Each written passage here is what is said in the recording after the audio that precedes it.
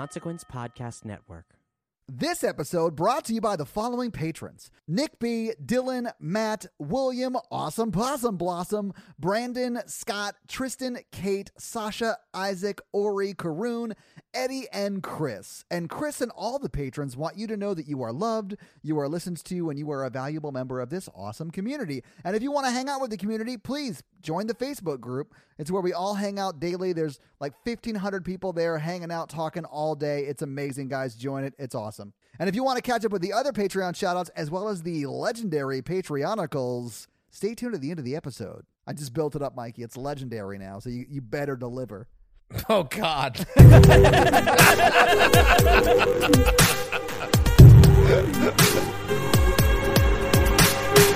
Paige, do you know what they call it when ants, when the queen orders them to like go off and kill themselves for the hive? No. Insecticide. I love you so much, Mikey. Thank you for tuning in to Horror Virgin. I'm Paige. I'm Mikey. And I'm your horror virgin, Todd, which means I don't like watching scary movies, but you guys make me watch them. And this week, the listeners made us watch Let the Right One In. Which I have yet to do in my life. Mikey, out of the gate, you're bringing the jokes, and I love it. No. He let the right one in, and then he climbed out the back window. Oh, yeah.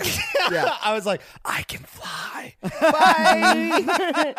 I left a bloody body in the bathroom that you're going to get blamed for. Bye. Bye. That's how you ghost somebody officially. You ghost them, and they go to prison.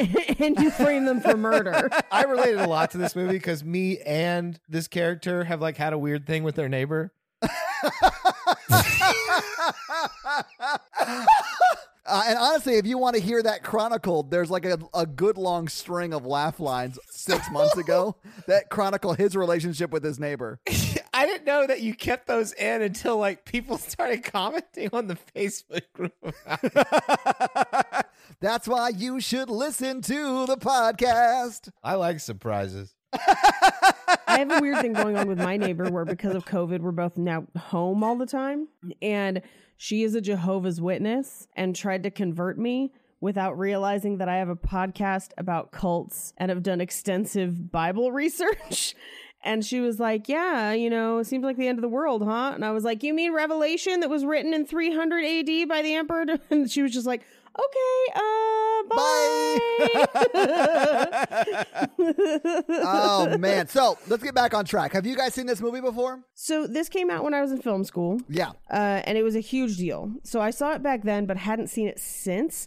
I remembered liking it, but not like loving it, if that makes sense. Yeah, it's absolutely. One of those movies that I'm like, this is a good movie. It's well made. It's shot beautifully. Yeah, it really is. It didn't grab me super hard. So while I recognize that it is a fantastically done movie, it's just not one of my personal go-tos. I honestly feel like it is a very well done movie. Yeah. I hope to never watch it again, but not because it was scary. I sort of feel like this movie like I do about the movie The Shining. They're both great movies. They're masterpieces of cinematography, and they're great. Fine. I've seen it once. I don't need to see it again. Does that make sense? Yeah. I mean, I'm a Shining fan, so I've watched it multiples, but I think everyone has maybe like one or two of those.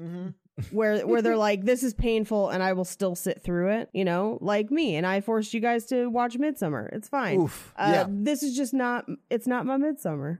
Yeah, no, it's not. Although it takes place in a very similar location at a very similar time at the beginning. In very similar woods, yes. Yeah. I do understand why people love this movie. Like, if you love this movie, I get it. I have issues with the pacing because it's very, very slow. Yeah. And not much happens, but it's still like 2.5 hours long. It's probably closer to 2 hours. I did appreciate that it wasn't really scary. And honestly, I'll say this, as someone who's super dyslexic, the slow pace helps with the reading of the subtitles because no one's saying much for most of the movie. It's all like understated like glances and stuff like that, which as someone who's a slow reader, I'd appreciate. Yeah, I think might also really kind of struggle with the pacing of this movie because I don't think it needs to be that slow. No, it doesn't. It could be a fun, action-packed movie. I don't think they wanted it to be that. Yeah. I think they wanted it to be this, and what they've created is good. I also saw the movie when it came out. Yeah. Yeah, y'all forgot me. Mikey entering the conversation 3 minutes late. I love it. I was just going to add to what Todd said, but sure.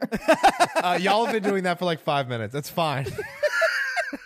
I saw when it came out like you, Paige, because there's a lot of buzz, and it was like the thing to watch that year. Yeah. If you're in the horror realm, and I watched it, and I was like, oh, okay. I thought it was decent, but I wasn't scary, and it was interesting, but I didn't like it, and I haven't watched it since then. Yeah, well, and like what Todd said about the pacing, I think that's part of why it's not scary. Where I think it has the pacing of like The Shining, where it's trying to build that dread and really build up scary, like a tense, scary atmosphere. Oh, you think? I think that's what it's trying to do. Oh, I didn't think. Okay, that's fair, and you may be right. I didn't feel like they were even trying to do that, because if they were trying, they missed the mark. Yes, that's what I think happened. I'm with you, Todd. I didn't think they were trying. But I mean, Paige, I honestly have no idea if you're right or if I'm right. Yeah, I mean, the only reason I think that is because that's the only way I personally would feel like I would classify this as a horror movie. I mean, I honestly feel like if What We Do in the Shadows is a horror movie, then this is a horror movie because it has vampiric elements. But yeah, I don't think What We Do in the Shadows is a horror movie either. Personally, like I know we did it on this show. Personally, I would call that straightforward a comedy. yeah, and I definitely think it is heavy comedy, light horror. This is more heavy drama, light horror. Does that make sense? I don't know. I think the horror of whatever godforsaken Hunger Games middle school they were in was pretty scary. That is pretty scary. And I wondered if I couldn't decide if they were trying to build dread to make it truly a horror movie and it just didn't work because we know she's a vampire the whole time. Yeah. Or if they were trying to slow the pace down for us to kind of sit in his loneliness. And I think that could very well be it as well. Yeah. But I struggled with the pacing of this movie as well. I feel like you could have had a quiet movie, because I think that's what it is. It's like a small, quiet movie, but it could be 20 minutes shorter, easily. Yeah. I agree completely. But anyway, we should probably just get into the movie. So we open on the credits, which are, for the first like 3 minutes of the credits, completely silent. Yeah. Which I think is interesting. It's one of the only times we've seen that on the show. Yeah, and it's really pulling you into what is like the feel of the movie. Yeah, very much so. We open from the credits on Oscar, our main character. Yeah. Essentially talking to his window, kind of like a mirror.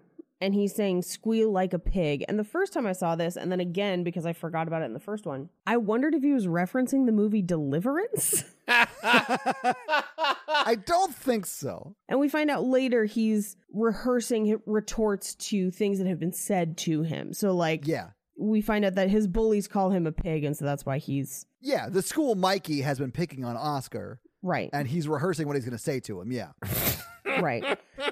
I mean, We cut to a little girl in the back of a taxi. So she's kind of like humming to herself and sitting as the taxi pulls up outside of the building, Oscar's building. And she gets out along with an adult who I think is pretending to be her father, but is actually just her familiar. Yeah, but that's the role that he's playing in these sort of like, Right. you know, play acting that they're doing. Like he's the dad, Right. she's the daughter, even though we come to find out she is very much the one in control. Yeah. I feel like this movie is the worst portrayal of a familiar in all of vampire cinema, maybe. Really? Before I read the fun facts, I wondered if she had met him when he was a child, like Oscar. That's what I thought. And the end of the movie starts the cycle over. So he's been with her the whole time. So I wondered if that's what it was. And that was kind of his last act for her. Yeah. And that's kind of what she saw in Oscar when they first get there, is his, you know, kind of threatening the window, like squeal like a pig. And she's like, he could kill people. Oh, yeah, he's totally down to kill people for me. I mean, he would have killed somebody if she wasn't involved at some point. True. No. I mean, she's going to take advantage of that. Oh, She yeah. sees I'm just that saying- in him. Yeah. The seeds are there, I think. I also think we should say this up front. I don't think we should be calling her she, because she or the vampire says many times in this that it's not a girl. Yes. And without getting too bogged down in fun facts, because if I talk about it now, it's all we're going to talk about for the rest of the damn movie. Fair enough. Yes. The vampire Yeah. establishes that they are not a girl. Now, upon viewing, I initially thought that she meant, I'm not a girl, I'm a vampire. Basically, like, I'm not human like you. Yeah, and we're not there yet, but I think we find out that that's not what the case is. That is not what the case is. Yeah. And the movie doesn't clarify that for you. You have to go digging around or read the book that this was based on to find out what really happened. And I hope one of us did. one of me did. So to not go way too deep on this movie, one of the reasons I sort of liked it is because it sort of felt like a trans allegory, like someone who is a trans person living a life that is true to themselves. And this is me talking about something I really don't know anything about, so please forgive my white ignorance. But it just felt like someone who is coming out as a trans person, society can sort of shun them and they could feel very lonely, if that makes any sense. It does. I think the one thing I struggle with in that is that would make the one trans allegory character a straight up murderer. And that's a little rough for me. I mean, yeah, that's fair. And that's a good point, Paige. I just feel like because in this, the vampire is sort of it's other. Yeah, society has othered that character, right? So that's sort of why I felt that way. And I could be way off, so forgive me if I am, but that's one of the reasons I like this movie, because it sort of hit that for me. I feel like dealing with that could be very rough for someone's life. Believe it or not, you are not wrong. Okay. Like, do you want me to spoil it for? I mean, it will derail the rest of the movie. Or do you want to wait? How about this? How about we unlock this fun fact when we get to it in the movie? Because I do feel like the movie proves it to us at one specific point. So let's sort of honor that. It does. Okay. So let's go through it, and then we'll get to it when we get to it. So the boy, Oscar, that we've seen kind of lays down in bed, exhausted by all of his yelling. And next door, where the vampire and their familiar live, they're putting cardboard up on the windows. Yeah. As they're doing that, the taxi driver who has just dropped them off is peeing outside. You know, like you do. Yeah, like you do. The next day, we cut to Oscar's class, like his school. Yeah. And the police are there doing like a DARE presentation, essentially. But it's about murder. It's about murder and arson. Yeah, I was about to say. It's like a DARE presentation for someone like who had me in their class. Yeah. That's because, and you know why they're doing that, right? Because like 19 students at that school have already murdered people. They're like, we've really got to cut down murder from the people who go to this school. Yeah. These are the most murderous children in like any movie. Like the Lost Boys kids are less murderous than these people. But Children like, of the Corn, less murder. Less murder. But what the reason I think it's like a DARE thing is because they talk about murder, foul play, and then he's like, who knows about drugs? And so I was like, oh, that's what this is? But this is the first indication we get that Oscar reads a lot about murder because he answers the question. Yeah, he's super into true crime. They're like, how do you think we knew that the body was dead before the fire was started? And Oscar, who is clearly like 12, raises his hand and is like, oh, because you didn't find smoke in the lungs? And everyone's like, how did you know that? You're 12.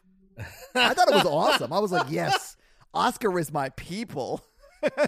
See, my allegory that I found in this movie was Oscar was going to become a murderer. I think so too. It would have been cooler if it leaned in it this way. If like he showed other childhood signs that we've talked about before, like killing animals and something, and it was like a predator recognizes a predator, and that's how they link up. Yeah. And to me, that would have been cool. Like a Dexter that kills and then gives the blood to the vampire because they're like teammates. I think that's the next movie. Like, does that make sense? Where like, I feel like the end of this movie sets that up for the future. You think it's the Nexter? The Nexter.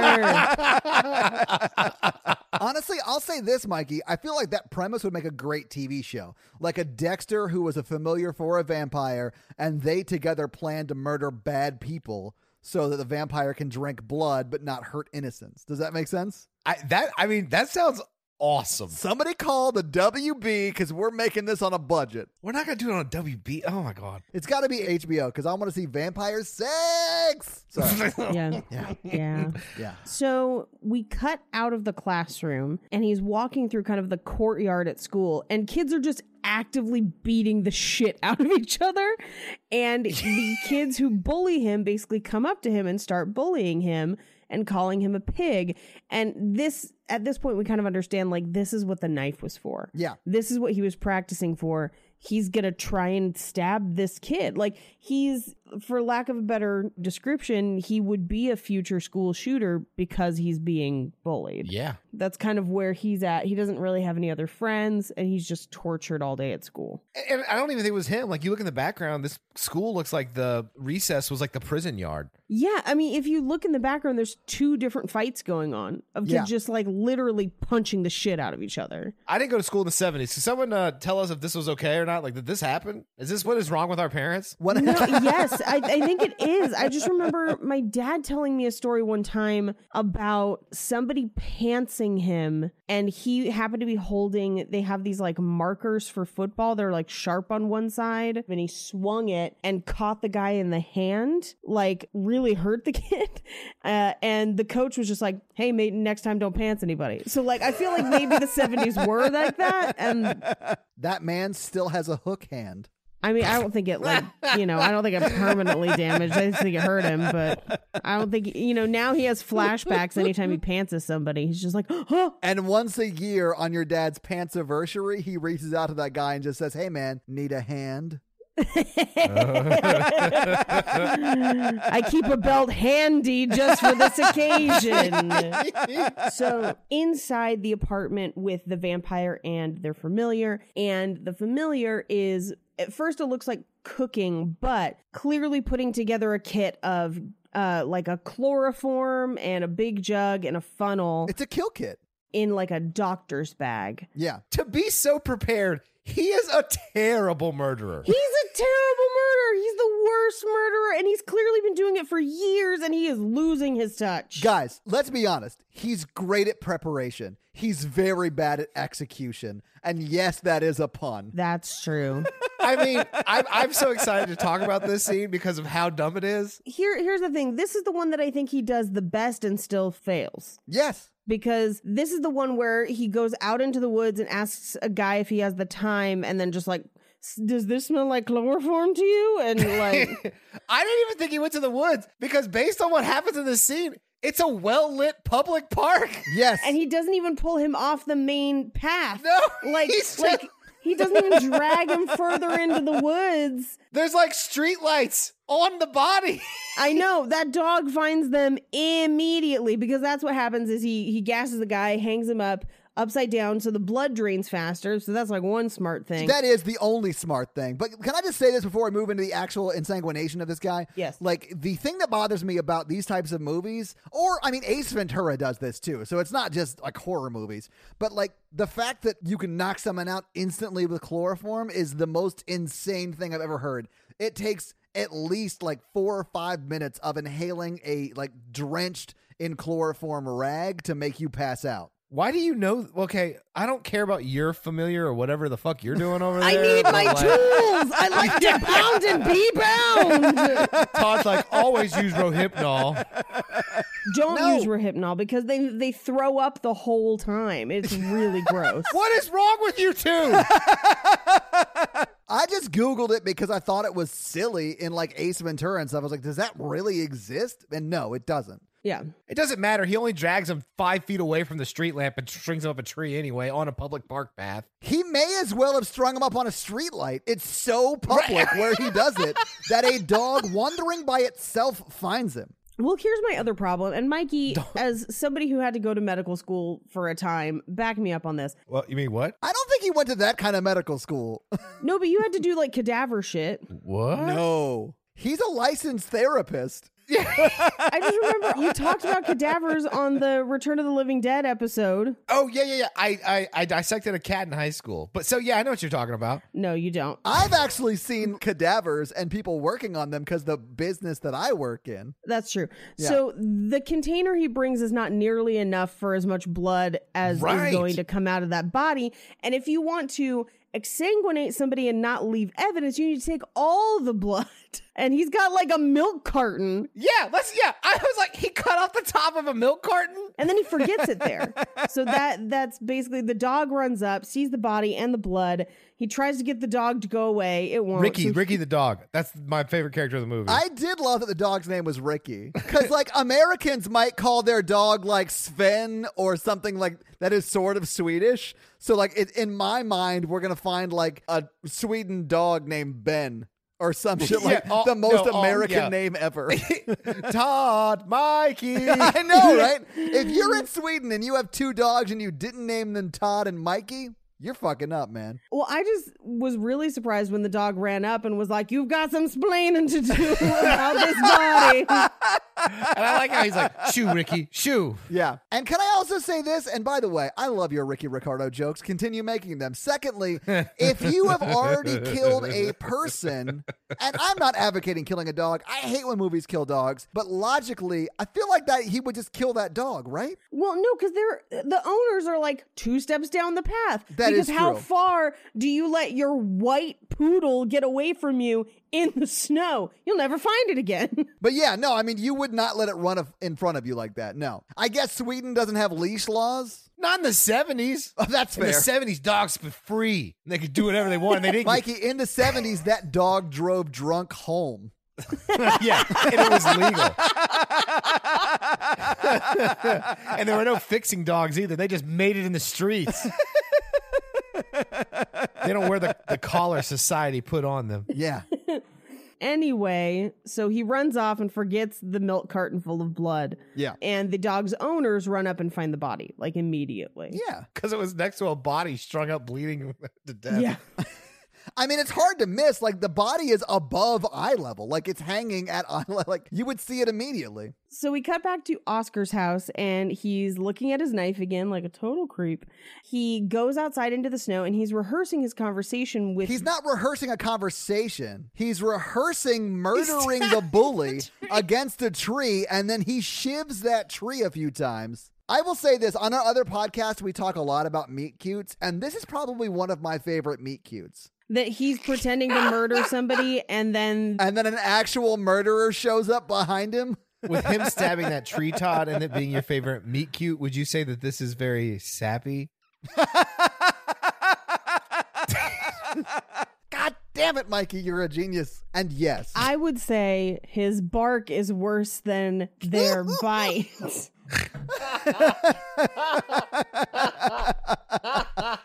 Oh, man. Puns for days, babies. Puns for days. Do you know how you tell how old a vampire is? Count the rings on their neck? What? The rings, the dead people's rings. Oh, Because it's in my the God. movie. Because they have a bunch of rings. These are all my jokes for the whole thing, so I'm going to be quiet. Blowing your joke wad early, Mikey. That's right. It's been a while. Okay, we hear a door opening and he turns to see the vampire standing on top of the jungle gym. And the vampire says, "What are you doing?" And he says, "Nothing. What are you doing?" And he asks the vampire where they live. And they say that they are his neighbor. Right. And they continually clarify, "Just so you know, I can't be your friend." And he says, "Why?" And they say, "Does there have to be a reason? It's just the way it is." Yeah. So it's kind of that Christian Grey thing of like, don't like me. No, it is just like that, Paige. You're Yeah. my life now. That happens at the end of this movie, Mikey. Yeah. So they basically leave him alone in the snow. And he Yeah. calls after like, "Why should I want to be your friend?" Like, what? Like, you interrupted my murder practice. What's happening? If you didn't want to be my friend, why are you bothering me? Right. Yeah. We cut to the subway where the murderer from the previous scene has his chloroform, check, bloody tarp out for everyone to see, check. Missing the milk jug of blood. Yeah. And he gets back to the apartment where the vampire is basically like, "You're supposed to help me. Do I have to take care of all of this myself?" And basically goes off. Yeah. Here's my problem with this. He's got a lot of other stuff to do, like rent the apartment, pay the bills. Like, they need to go get their own damn food because they are really mean to the familiar. They are. Yeah. I think the point is the vampire is pretty conspicuous because the vampire is 12 years old. Yeah. And so if anyone sees a 12-year-old just around at night, and we see this, I mean, the vampire kind of uses this to their advantage throughout the movie, but like that's something that's going to draw attention and that's something people are going to recognize. And so I think the thinking is that the familiar kind of blends in better. Yeah. Counterpoint. The Familiar is an idiot who strings bodies up at the park. True. And she can fly. So they can fly, they can eat people randomly, and then they can fly away. Yes. Also, they can't fly. They can climb buildings. No, they can No, fly. I'm pretty sure they fly at the end of this movie when they're dragging that person's over the pool and you see their legs. I'm pretty sure they're flying. I'm pretty sure the vampire can fly. And they tell Oscar, I can fly. Because if that's the case, they can just fly to the park, land on that guy, take him up into the tree, kill him in the tree, and then drop him in the river or do whatever you want. Which is how things happen in What We Do in the Shadows, the TV show. Right. Where they just kind of descend, kill people, and leave. Right. But what I kind of like about that movie and slightly less about this movie is that they have to deal with where the bodies are. And they're like, well, now we got this body to deal with. And this movie, we see the familiar dispose of one body, but then the other ones, they just kind of leave them around. Yeah, like it's their Taco Bell wrapper. Yeah. Yeah. So we cut to the next day at school, and there's been a boy that was killed, which we didn't see. That happened off camera because it's not the one from the park, because that was a man. Yeah, that was fully a man. Yeah. The boy getting killed was like completely out of, unrelated. Yeah. Yeah, I think it's just probably one of the classmates in this psycho school. Yeah. Because they basically tell them that like there's a counselor on campus that you can talk to if you need to. Just for one day. Yeah, just for one day. We see Oscar hide in the bathroom as his bullies kind of come after him. He gets home and his mom is lecturing him about coming straight home and not being alone outside. He can only go into the courtyard because of the boy that was killed. He steals the newspaper and he's keeping copies of articles about murder in like a secret underbed folder. Trophies. Oscar murdered the boy. No, he didn't. But, I mean, he is on the path to doing things like that. That boy was his practice to murder the bully. I mean, you can't prove him wrong. So this is also where we find out from his mom's conversation that he'll be staying with his dad the following week. Yeah. And they're obviously like divorced, right? Right. And we don't get a lot of info about the dad. It's a lot of like implication, but not explicitly told. Yeah. Where the dad only enjoys spending time with Oscar when it's convenient and fun and doesn't want to do any of the actual parenting activities, was the sense that I got. Yeah. Oh, I got that he was like an alcoholic. I think he is also an alcoholic. Yes. Okay. I think that's very possible. I think we only see that in one scene. For a movie to be so long and drawn out, there's not a lot of characterization on the support characters. That's true. I would agree, because we don't see much of his mom either. We only see her kind of mean and yelling, except for the one scene where they're brushing teeth together. And I read her as just like a single mom trying to do her best with a kid who's a future serial killer. Yeah, I don't feel like the mom was bad. I felt like maybe inattentive because she was working. She was, on her own trying to raise this psycho kid. Yeah, for some reason they only have one key to that apartment. Keys were expensive in the 70s. It was like a quarter or whatever. And that key drove drunk home. Yeah.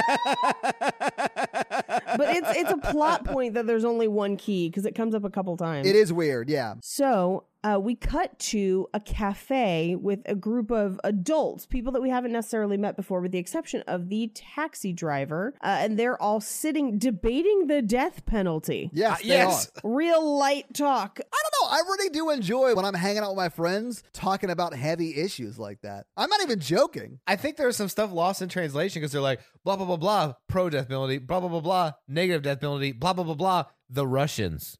Well, yeah, they do bring up the Russians, but this was in the 70s. Yeah, if this is the 70s, the Cold War. Yeah, this is USSR Russians. But I was like, what do the Russians have to do with the death penalty? I was like, what? You didn't connect the argument to me. I don't think we're meant to. I think it's supposed to be small talk, and it's just not pleasant small talk. But they look over across the cafe, and they recognize the man, or essentially the familiar, who was with the vampire. Yeah, the quote-unquote father. Right. Yeah, let's just call him George Michaels, because he's the father figure. I mean, that song has troubling implications, and so does the fun facts of this movie about that character. So they offer to have him join their little circle, and he says, no thanks, I'm in a hurry. And we cut back to Oscar's house, and he's going out, although his mom's like, I know somebody got murdered, but just stay in the courtyard. You know, murder can't happen in the courtyard, I guess. Well, it was the 70s. Also, that's like, don't go out of the front yard, don't cross the street. You know, I feel like that's like regular busy baby mom shit, you know? Yeah, no, I feel you. So he's sitting and playing with the Rubik's Cube, and the vampire approaches him on the jungle gym, just like last time. Yeah. He basically is like, so you're back. I want to be left alone. So do I. Then go home. I am home. You're the new one. Yeah. And he basically tells the vampire about the Rubik's Cube, and the vampire kind of starts playing with it. And he does kind of seem to imply that the vampire smells a bit. Yeah, no, he straight up was like, you smell weird. Yeah, I think he said you stink. Well, yeah, and we find out kind of later, it's implied a little bit that when the vampire hasn't eaten, they start to smell. And I would imagine they start to smell dead. Yeah, they probably start to smell like rotting flesh, maybe, something like that. Yep. But he fully does like lean in like Top Gun, and he's like, vampire, you stink. And then they go off and kill someone. They're like, now I don't stink. I'm wearing Mark by Familiar. In this scene, he asks the vampire, aren't you cold? Why not? I've forgotten how. And he leaves the Rubik's Cube with the vampire. Yes, it says you can play with it for a day. Yeah. And as he leaves, the vampire's stomach growls. Ooh. So as that's happening, the taxi driver comes home and he's hugging his friend, Juke, who we'll see in a couple minutes. Yeah. I love the way they say goodbye. He's like, give me a hug. Thank you for another fulfilling night of merriment and fun. Yep. Hey, listen, it's the last words he ever got to say to him, so I'm sure that thinking back on it, he's very glad he let Juke know how he felt about him as a person. Probably. Well, he's about to get Juke out of his life. Yeah. But this is why I always tell you I love you, Mikey, because when you die before me, which is gonna happen, I'm gonna feel better about it. It's true. So he walks under an overpass. Well, and he hears the vampire like saying, help me, help me. Help me, help me. As he leans down to help, the vampire like bear grabs him, like arms, legs, like climbs him like a tree. Oh, no, it's worse than that because Yes. he picks the vampire up. He picks the vampire up to carry them to a phone. Yeah, and then they, at that point, like bear climb onto his back, biting his neck. Oh, it's rough, man. Yeah. But the vampire's way better at killing people than the Familiar. Oh, yeah, but very public. Yeah, that's the problem. Is Yeah. It's very public because people see, and then the vampire just leaves the body there. The familiar is the one that has to dispose of that body. Which, again, terrible job for the Familiar. Yeah, but it's his fault. If he had just done his job to begin with, none of this would have happened, Mikey. Yeah. As the vampire attacks, this is the first time we hear them true, like the vampire sound, the like true unhuman growl, which is kind of Yeah. unique. That's not usually a thing in vampire movies necessarily, but I actually really liked it as a touch here. I think it's really effective. I liked it too. So, a neighbor sees from the balcony, the vampire drinks the blood and leaves like a pile of blood in the snow. Like it's the most conspicuous crime. They also ripped the head off of Juke, which is insane. Yeah. Killing him so he didn't turn. Yeah, because that comes up later. Yeah, I get that. I just think the special effects on this are really good because you see the vampire take that guy down to the ground, drinking his blood, and then without a break in the camera, turn his head around. You've unlocked a fun fact. There's very little CG in this film. The kills are a few of the places they use it. The other place that they used CG, The cats. the cats, and the cats are not great. They're not awesome, but they're not awful either. They're not. But it is the funniest part of the movie. It is the funniest part of the movie. But the other place that they used it was in the vampire's face occasionally, where the vampire will turn, and when they're kind of in the like bloodlust, if you want to think of it that way, the eyes get a little bit bigger and the face gets more angular. Interesting. And they actually kind of adjusted that, but it's so subtle that you don't really notice it unless you're looking for it. I've watched enough Drag Race to know that you can achieve those same effects by heavy contouring. Yes. So I assumed they did it all with makeup. Like if you get Trixie Mattel in there, she could knock that out for the vampire lickety splits. If you got Trixie Mattel in there, it'd be like, is this a kabuki production of this movie? When did they make anime vampires? I'm into this. There is not enough clown white to go around. These jokes for the handful of people who know who we're talking about. So Oscar looks out his window because he can kind of hear in the background that his mom and dad are fighting. And he goes outside, but he seems to be in a different part of the courtyard, so he can't see the crime scene. We cut back to the man who watched the crime from his balcony. Mr. I own all the cats. For lack of a better term, he's a cat man. He's the cat man. No, cat man. I found it very nice to know that if vampires were real, I would be safe.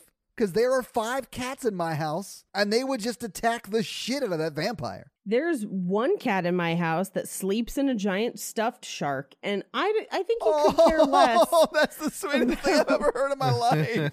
So the next day at the bistro, instead of like calling the cops or anything, Catman comes to join the group of adults that get drunk every day at this bistro. And he's like, your friend Joke, I saw it from the balcony. A kid killed him. And they're like, how big is this kid? And he's like, no, you got to come with me. So they go to where the snow is and it's covering up blood and they can't figure out who did this. And again, at no point do they go to the cops.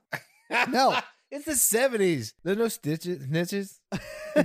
And the cops would have to drunk drive there.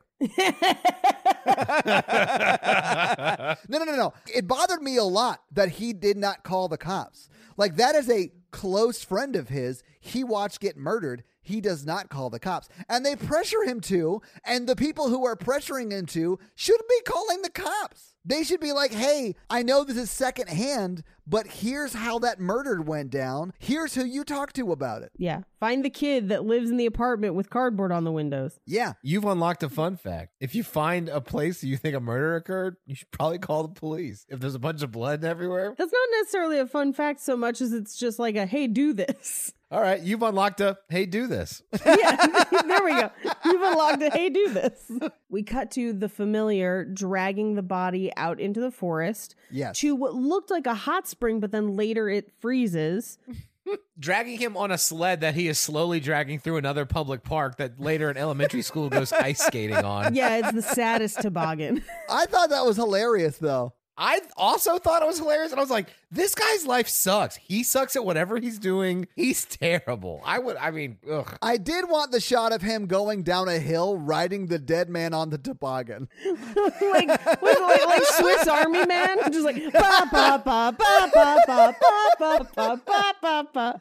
Oh, man, that would have been hilarious. He dumps the body in. He kind of directs it with a stick to try and push it deeper. And we'll see that stick later. Yeah, we will. And he goes back to the apartment. We cut to the next day where Oscar goes outside and the Rubik's Cube is sitting on the jungle gym complete. Yes. And this was in the 70s before people knew how to solve those in like 30 seconds. I could not solve a Rubik's Cube. And here's the thing. So Rubik's Cube initially made me think it was 80s, but the Rubik's Cube was actually available overseas much earlier than it was available in the US. So in the US, it hit in the 80s, but overseas, it was much earlier. So Okay. we cut to the vampire asleep in the apartment in the tub instead of like a coffin or anything. So we cut to Oscar at school, and he's examining the cube in class. He walks home from school in the dark because it's winter and it gets dark very early. Yeah. And the vampire is on the jungle gym, and he asks, like, how did you do it? How did you do the Rubik's Cube? And the vampire's like, do I smell better now? You know, here's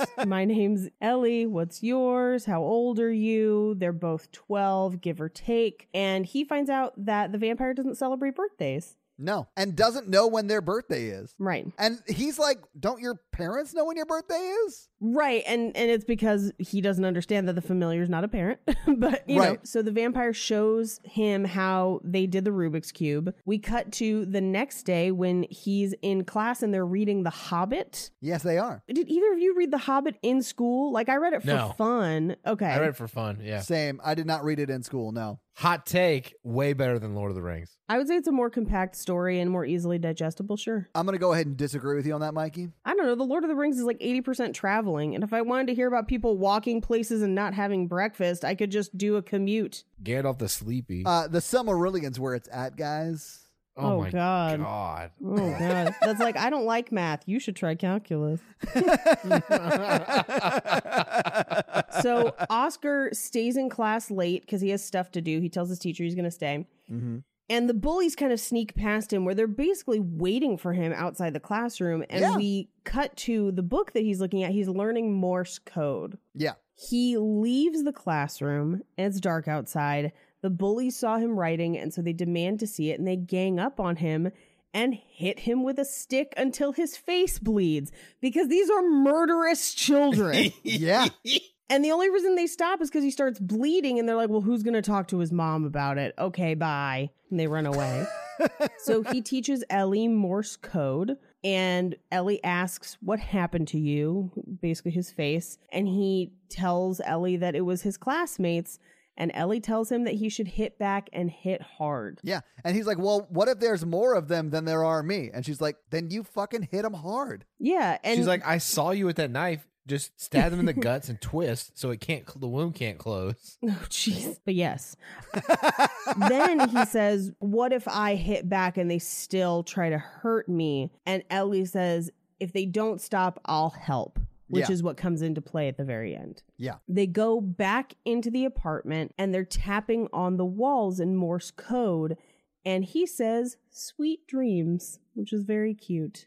And they respond, are made of these, question mark? Who am I to tap on walls? Yeah. Murder your classmates. I want to eat them. Oh my God, Mikey participated in the music Yes. joke.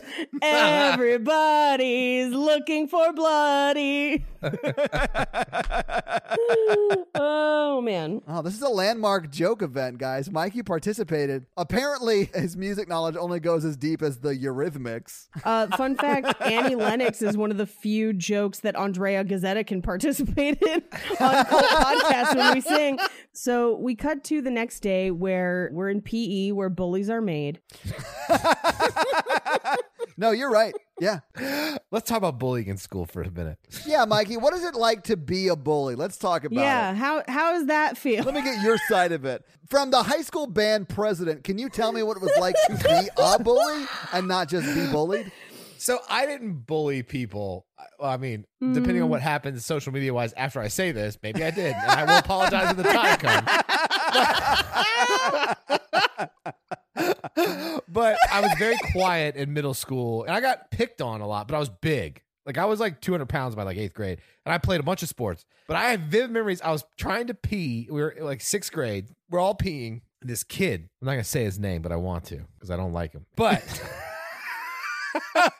So I'm peeing and he shakes me while I'm peeing to try to do, and he was like laughing. So I zip up and I punched him as hard as I could into the stomach, and he flew into the wall and fell down and started crying. Yeah, because you punched him so hard he took flight. Because he was tiny. He was a tiny kid picking on me. So he cries out he like runs and cries to the teacher. Who then I come out of the bathroom and he's like, Michael, can we talk about this? So-and-so said that you punched them. And I was like, yes, sir. He was shaking me when I peed and I did not like that. And I punched him. And the teacher was like, okay. And then that was it. I didn't realize you went to school in the 70s, Mikey. That same kid tried to fight me 3 more times throughout grade school. Oh, that kid's dumb. Finally, one time, I like picked him above my head like professional wrestler style and like threw him to the ground. I was like, damn, dude, let it go. He hated you, Mikey. I was like, Mikey Mania, coming for you, brother. Oh, yeah, I'm going to snap your neck like a Slim Jim. Yeah.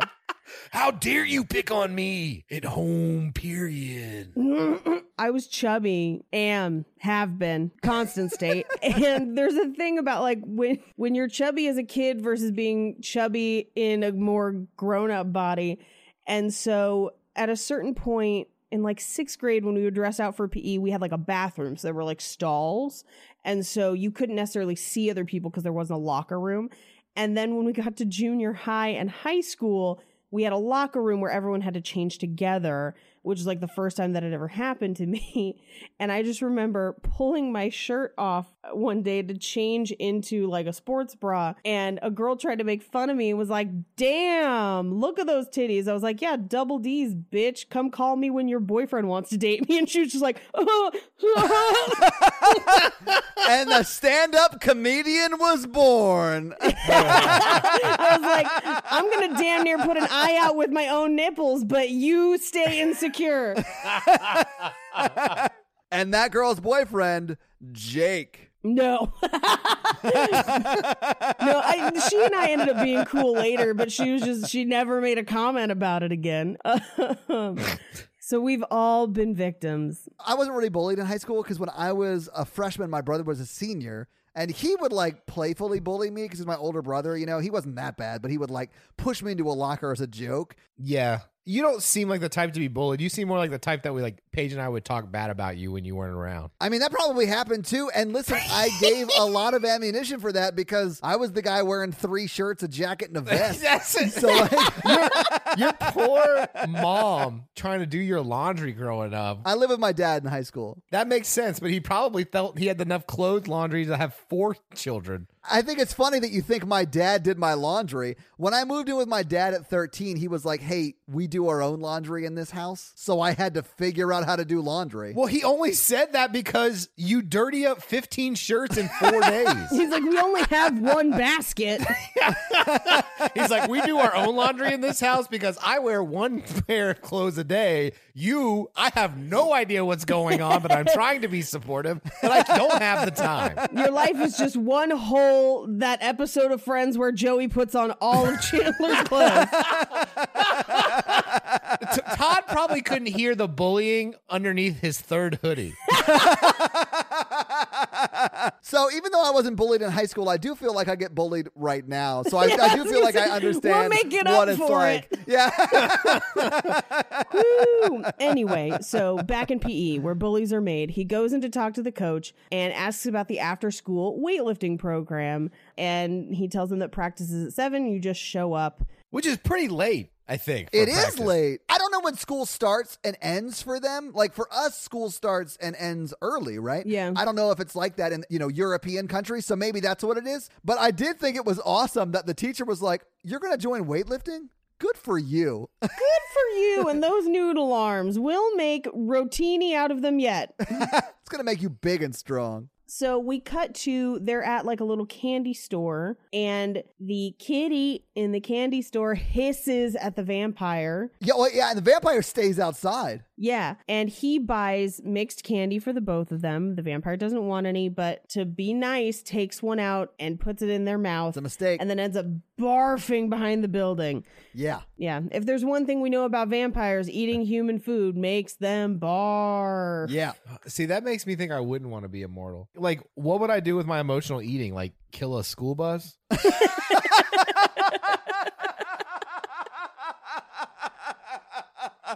I do love that your bit about killing children or beating up children continues into immortality / vampiric states. That is amazing, and I want it to never stop, Mikey. You could have gone prison bus. But no. You could have just fucked up a mall food court and you were like, no, I like my food to go. I like a boxed lunch. And honestly, Mikey, I applaud your courage. I think COVID would be a good time to be a vampire. Why? Everyone's inside. Yeah. So like you can be outside. That means you have to do B&Es every time. Yeah. But like it's easy to be and get that E. Because you're super strong or whatever. Oh, wow. No, you have to be invited in. That means every single time you want to attack somebody, you have to be like, hi, have you heard the good news about me being a vampire and wanting your blood? Can you please let me in? Oh my God, just download Tinder. Oh, yeah. Paige, because Todd wears so many layers, he could be a daywalker. I'd be the most vicious of vampires. Except that he would move slow because he got like 6 sweaters on. I can't put my arms all the way down. Oh my God, we got to move on. So he hugs the vampire and the vampire says, do you like me? And he says, of course I like you. And then the vampire says, if I wasn't a girl, would you like me? And he says, I suppose. We cut to, he's in the car playing with like a little army man, but he arrives at a farm with what I assume is his dad. We find out it's his dad. They ride a snowmobile and a motorbike and go sledding. And at one point, they're back in the house and Oscar puts on his dad's sweater and smells it. So he like misses his dad. This first scene with his dad, you're like, why are they separated? This is really sad because it feels like he doesn't get to see him and it feels like this is the one place he's truly happy. Yeah. I got the impression that he just wasn't as alone there. Yeah, I agree. So we cut back to Ellie's house where Ellie's bored. Yeah. And the familiar is putting his kit together again. And he says, there are many people who know my face and that I live here with you. And Ellie says, well, then maybe you shouldn't. And then the familiar says, well, then what am I good for? And Ellie just kind of shrugs. Yeah. And Right? So abusive. It's a pretty brutal scene. Like, I feel bad for the familiar in this. yeah. Yeah, it's insane. So the familiar asks Ellie, don't see that boy tonight, please. But then Ellie reaches out and like pets the side of his face. Yeah. Yeah, he like leans into it and it's all super creepy, the whole thing. Yeah. I sort of got the feeling like the familiar was saying, don't replace me. Yeah. So we cut to he's standing outside a gym watching teenagers play basketball. That shot was so creepy and so good. It was just like that slow, like, walk to the side, revealing him standing outside, just like picking his target. Yeah. I would have been a lot more like fearful if I knew he was anywhere near of a competent murderer. Oh, yeah. If he wasn't going to fail his way to the bottom. Yeah, absolutely. Yeah, it was basically like an Adam Sandler character being a murderer at this point. It's like the Rob Schneider character in an Adam Sandler movie Yes. trying to murder people. Yes. Because what we find out is he picks a kid to kill, but that kid has two friends waiting for him outside. So like there's already a built-in like, hey, where is that guy? And so they go in to check on their friend. The yelling wakes the friend up and he yells for them to kind of come in and let him down. And this whole time the familiar's had a jar of clear liquid and it kind of tips over and falls on a jacket, revealing that it's acid. Yeah, it's some sort of acid. Some sort of acid he was probably going to try and use to dissolve the body, but he didn't have nearly enough, just like he's got a milk jug for a whole body's worth of blood. Oh, no, I thought it was for this exact purpose. Well, and I thought that might be the case, but I wasn't sure why it would be for that purpose if he was going to be successful. I think he only brought it because he might not be successful because he has a proven track record of failure. So he brought it so he could disfigure his face. Yeah. So that if they caught him, they would not recognize that it's the dad character and the play acting thing they're doing with the vampire, right? Oh, okay. So he's aciding his face so they don't go to the apartment. Yes. Right. To protect the vampire. Yes. So he walks basically further into the school, into the showers attached to the locker room. Yeah. As the other teenagers get in to get their friend down, and he dumps the acid onto his face while saying the vampire's name. Yeah. It's Ellie. honestly really sad. Like, this is a person who has dedicated their life to the vampire. Like, you can very clearly see that. Mm-hmm. I mean, I'm just not much for commitment like that. That's why you like ghost stories and not vampire movies.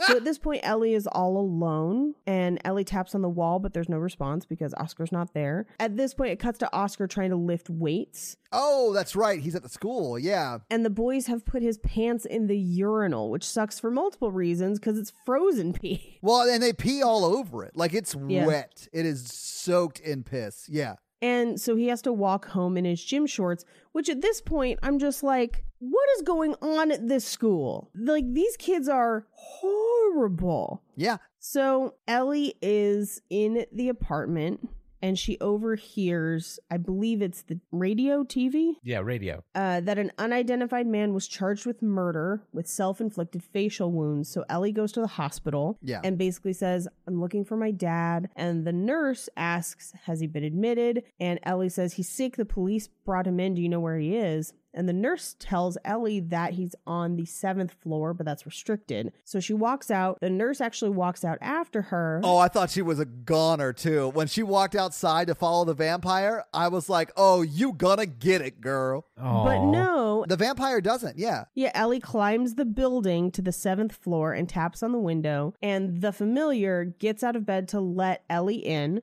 And his face is fucked up. Yes, Two-Face from yes, Batman. Harvey dented. Like, it is. Yeah. Woo. Yeah. It's awesome. It looks great. And he can't speak. He can't talk. He's trached, yeah. Yeah, he's trached. So he disconnects his breathing tube and Ellie drinks his blood. Yeah. And he falls out the window to his death where he breathes his last breath. And it's a brutal one. I mean, it's almost as bad as like Midsommar has the end where you like really see people hit the ground. But this one's still pretty bad because he falls and hits like the front door and then falls to the ground. Yeah, the awning. Ugh. Yeah. We cut to the taxi driver and I believe his girlfriend. Their relationship is very confusing because I thought they were married. I don't know though. It is sort of confusing. I think they were like friends with benefits. They haven't really defined Yeah. it. they haven't had that DTR conversation. Yeah. Yeah. And he's questioning why would a kid kill Joke? And I'd like to tear that kid limb from limb, is what he says. Yeah. Yeah, he's my favorite character. He's the Mikey of this movie for sure. Yes. Not fully committed to this girl in the movie, wants to kill a kid. Definitely the Mikey in this movie, yes. Ellie knocks on Oscar's window and he invites Ellie in. And Ellie Yeah. says, "Don't look at me," but comes in, takes all of their clothes off, and then climbs into bed with Oscar. Yeah. And I think it's because the clothes are covered in blood. Like it Yeah. is truly to hide those clothes. Oh, and this is where he says, "How did you get in?" "I flew." So they can fly. And Oscar's like, yeah, sure, whatever. You're ice cold. What is going on? You know? And then they're like, yeah, is it bothering you? I'm sorry. And he's like, no, it's fine, I guess. Whatever. Yeah. This is how I knew that Oscar was a sociopath, is that he had a naked person come into his bed and he like was super chill about it. No, the vampire was the chilly one, Mikey. I mean, I read it as he's 12 and doesn't necessarily understand the dynamics of a relationship much further than that. Yeah. I don't feel like there's anything sexual really between them. There is meant to be. It's supposed to be a romance movie. This is a horror romance is how it is classified. I felt it. I felt weird. I felt weird about this scene. I feel weird about a lot of scenes. I did feel weird about this scene. I thought it was an odd choice. And the way that I kind of reconciled it was that Ellie was trying to get rid of those clothes and that made sense. I thought Ellie was sad and went for him for comfort. Maybe. Although while in bed, Ellie's kind of playing games on his back and he asked, "Would you be my girlfriend?" And Ellie again reiterates, "I'm not a girl." Yeah. And before we got to the later scene and before reading the fun facts, I kept interpreting this as I'm a vampire, I'm not human. That's what I interpreted it as. I wasn't. I was reading it as this person does not see themselves gendered as female. I didn't read it that way until the later scene, but I do Okay. think the later scene solidifies that. I don't think there's a lot of evidence for it until we get there, except in fun facts where there are things cut out that would have really Fair clearly enough. defined it. Yeah. But Ellie asks, "Can we keep things the way they are? I guess. Do you do anything special when you go steady with someone?" "Not really. So everything is the same?" "Sure, then we'll go steady. It'll be you and me." Yeah. I think also this could be Ellie claiming him as the new familiar. That's what I thought. That's exactly what I thought. Yeah. So the next morning he looks out the window and Ellie left him a note. We cut to the woods outside where the entire school is going to go play hockey. Or at least go ice skating. Hockey for the old kids, free skate for middle schoolers, or something like that, right? Yeah. It's like a school field trip, I think they recall it. They tell them to avoid a hole in the ice, which is where the familiar dumped that body. Yeah. And so what we see as this is kind of going through, the bullies are there closing in on Oscar. Yeah, gonna push him into the ice. Gonna potentially kill him. Yeah, I mean, they were going to murder him. They try to later. And the only person that seems to notice is one of their teachers, Mr. Avila, who is the weightlifting coach, but never intervenes. I think he's got this thing of like, yeah, I want to make Oscar strong so he can fight his own battles. And I'm like, you should intervene in this case. They're about to murder him. They're going to murder this kid. Well, he's not a good teacher because at the same time, two little kids of opposite gender are like, "We got to pee." And he's like, "Go behind the trees over there." I mean, that is what happens, yes. That is their only option. So, you know, but they go over by the hole to pee and they're the ones that find the dead body. But in the midst of this, Oscar finds the stick that the familiar used to push the body down. They pass the baton, Mikey. Pass the baton, Yeah. and essentially arms himself with it, and the bullies advance on him, and they ask, like, "What are you going to do with that stick?" And he basically says, "It's for me in case you try anything. And the difference is that they don't try anything. They back off, and he still hits that kid. Oh, it seemed to me like that kid was coming after him, but he had no support from his other friends. But that Connie, I think is his name. Connie's his name. That Connie was still going to try and do something, because he even says, he's like, no, I'm going to push you in and you're not going to do anything. And then that's when Oscar smacks him on the side of the head. There's an extra beat because he says it, and then the other kids are like, Mr. Avila's going to see. So he actually takes a step back. So he's not going to do it. He takes a step back. Either way, I was on board for it. When he got smacked in the face, I was like, hell yeah, Oscar. I was on board for it until Oscar's bloodlust came in when he was like, look at, he's bleeding. Yes, yes. Well, and we established later that that kid, temporarily or not, is now deaf on that side. Yeah. So he really got him. Yeah, good. Which, again, they were trying to murder him. So, like, you know. Yeah. He didn't hear Oscar's warning. Yeah. And Mr. Avila is about to intervene, except that this is where they find the body. And so we see them chainsawing the body out of the ice, which, and this is something I shouldn't have laughed at. This is the second funniest part of the movie. I laughed at it too, guys. It's so sad that it's so funny.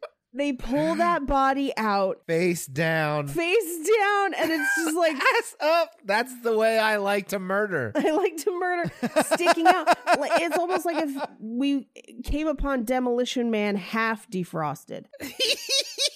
Our Demolition Man was taking a shit and they turned it sideways. Yes. But then they lifted it up in front of the whole school class. Yeah. Like they didn't wait and clear the pond of the No, they're children. just like, here, children, here's what a frozen body looks like. We cut to Oscar's apartment where his mom is fighting with his dad over the phone. It's about him hitting that other kid. And so she hands the phone to Oscar. And this is, I think, where we start to get the indication that Oscar's father doesn't want to be there for the hard stuff, just the fun stuff, because he doesn't even talk to him about really what happened. We don't even hear his side of the conversation, but we hear Oscar talking about the bike and the snow and not the situation. He did potentially deafen another student. So, like, it's something that they would have to address. I don't see why they would have to address it. He's been bullied by these kids for a long time and no one's ever addressed that. Yeah, no, I agree. And this school is full of murderers, but like, yeah, you know, there would never be no discussions afterward. Like, Sure. it's something that they would have to go through. Right. And this is probably an escalation of the violence, right? Yeah. Do you think these kids are murderers because they keep removing the bodies from the school in front of them? Oh, maybe. Can you imagine having to leave school because you have been hitting the ear so hard you've lost hearing and your parents make you go back to school the same day? That's pretty brutal. Yeah, Connie does not have a good home life. That's why he's a bully. Well, yeah, because his brother's a fucking murderer. Like, it's... So many people could have murdered that kid at the beginning. Like we have such a long list of suspects. Yeah. It's nuts. But this is later that same day, and Ellie essentially meets him at the pool, and they walk to almost like a clubhouse kind of a thing where like the older kids go to smoke weed, was the implication of where they go. Oscar gets out his knife like a full-blown creep and slices his hand so that they can mix their blood, which is like not normal. It's like a 70s thing, though. Like Blood Brothers was a thing back in the day. No. That's how you like ask someone to commit. Like that's how you. Well, it's one of those things that you ask somebody before you just go slice and dice on your hand. Like if I want you to be my girlfriend, I just take out my knife and cut my hand. When I asked Mikey to join the podcast, before I even brought it up, I took out my knife, cut my hand down the center of the palm, and made him shake my bloody hand. He offers Ellie his hands, and Ellie backs away, and he clarifies, like, I want to mix our blood, and we hear Ellie's stomach growling. She's like, yeah, I know, but I'm a vampire, you idiot. Yes. So we hear the animal noises. Yeah. Ellie leans down and laps the blood off the floor and yells for him to go away. Yeah. Ellie runs outside, climbs a tree, and then is just like chilling in that tree like... Yeah, they're fully going vamp mode up in that tree. Yes. So we cut to the cat apartment. Who do you think's renting that apartment? One of the cats or that guy? Definitely Mr. Whiskers. Speaking as somebody who has 5 cats in this apartment, it's definitely Natalie and I who are running that apartment. Todd, if Natalie ever breaks up with you, you become this guy. So they're debating whether or not they could go to the cops about Joke. And the taxi driver and the blonde lady seem to break up over it because she's like, yeah, we should go to the cops. And he's just like, don't go to the cops. I don't understand why no one wants to go to the cops. Are the cops in Sweden like fully corrupt? Like, why does no one want to loop them in on the murder they witnessed? It's crazy. She stumbles out of the apartment and past the tree where Ellie is perched. And Ellie jumps down and attacks. Like a snake in the night. Yes. But the taxi driver's like right behind, runs up and just like punts Ellie off of her. Ellie flies like 4 feet. It's nuts. He's my character, man. Yeah, just like Mikey, the taxi driver is not afraid to kick a kid. They were attacking her. I agree. It was the right move. But also, just like they didn't go to the cops, they also don't go to the hospital where they bring that woman inside and basically let her sleep it out. Because we cut to the next morning and she can't bear sunlight and she has bite marks on her neck. Yeah. So like it's obvious that they just were like, hope she doesn't die. And if she does, we don't know her and we don't go to the cops. Yeah, just like a relationship. So we cut to Oscar, who's now spending some time with his dad after the incident at school. Yeah. And as they're spending time and having fun, someone comes into the house with icy socks. Did that mean anything? I don't know. I could not figure out who this person was supposed to be and why it made Oscar so upset, because Oscar is visibly upset. And his dad pours drinks for them and basically stops playing with Oscar because they have guests. But I don't know why it upsets Oscar so much.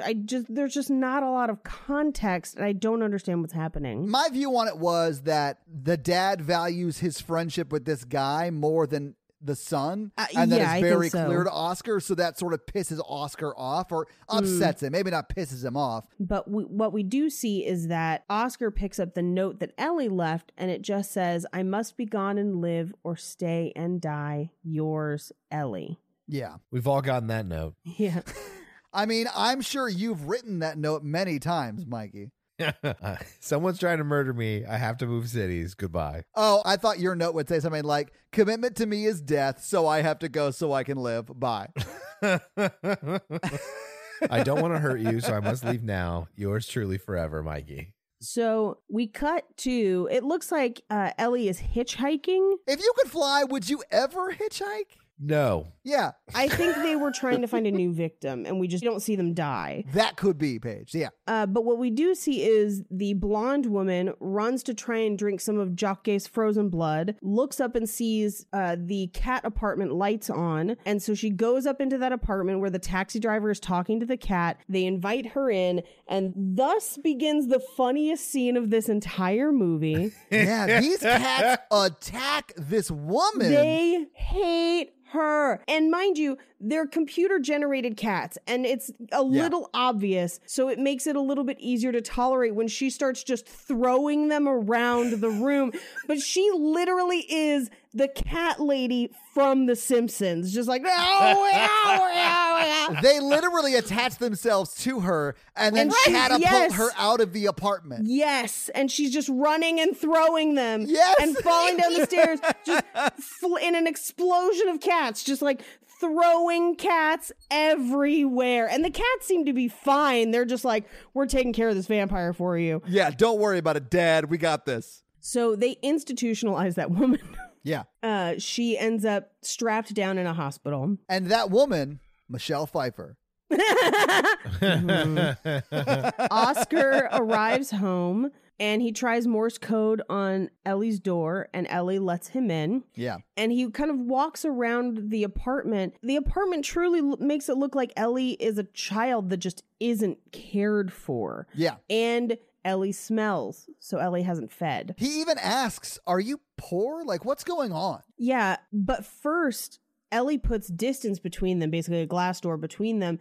And he asks, are you a vampire? And basically, I live off blood. Yes. Are you dead? No. Are you old? I'm 12, but I've been 12 for a long time. I really wish we got more of a story there and like how long they've been 12. It got cut. Okay. Awesome. Thank you. Because that was driving me crazy. So the house is basically empty, and this is where he asks if Ellie is poor, and Ellie basically shows him all the treasures that they've taken from the people that they've killed. And there's like a puzzle box full of rings and gold. Ellie tries to give him money so he doesn't have to distribute flyers and he can stay and hang out. Yeah. But knowing that it's stolen, he doesn't take it. And he tells Ellie that he wants to go home. Yeah, if Ellie will let him go home. And Ellie does. We cut to the institution where the blonde lady is, and the taxi driver is sitting next to her, and he's going to sell Dad's stamp collection for $80,000 to buy a nice cottage. And also, can I say this? If my dad or whoever had a stamp that was worth $80,000 and they were just going to give it to me, I would have sold that shit a long time ago. Yeah. Now, this is a classic Mikey move. You wait till she's strapped to a deathbed. You're like, now I'm going to commit and buy a cabin and we're going to live out our days. Hey, you want to get married real quick and sign these life insurance papers? Hang on while I got this sledgehammer. I'm just going to knock these ankles real quick. Oh, that's a real Stephen King kind of move right there. So the woman, the blonde woman says, you've got to help me. That kid must have infected me somehow. I don't want to live. Yeah. She's basically like, I'm a vampire, so let's end it. We cut to a very short scene of Oscar brushing his teeth with his mom. It's sort of sweet. It's like the only moment where he has like positive adult attention that's not with his dad. We cut back to the hospital the next morning, and there's a hospital tech that's going to take a blood sample from the blonde woman. And she just says, listen, could you open the blinds? And the tech is like, sure, no problem. Opens the blinds, and the woman bursts into flames. I thought this shot was real creepy and real cool. I thought it was the creepiest shot of the film. Yeah, like, because the orderly's there or the phlebotomist or whatever is there, and then the taxi driver runs in, and she is just on flames in front of She's him. a pillar of flame. Yeah. And the taxi driver, he just falls to his knees and he was crying to the heavens. She was just too hot to live.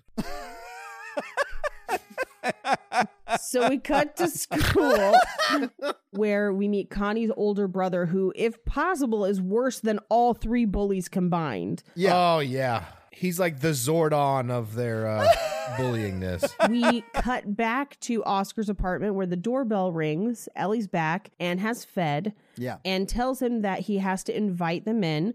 And he says, what happens if I don't? Is there something in the way? And he just kind of beckons with his finger. So Ellie walks in, but immediately starts like breathing heavily, like it hurts them to be in the house. This was a really cool shot. This is a very cool shot. They start bleeding through their skin and eyes. And so he invites them in and he starts asking questions like, who are you? They say, I'm like you. And they repeat the things that he said the first night they met.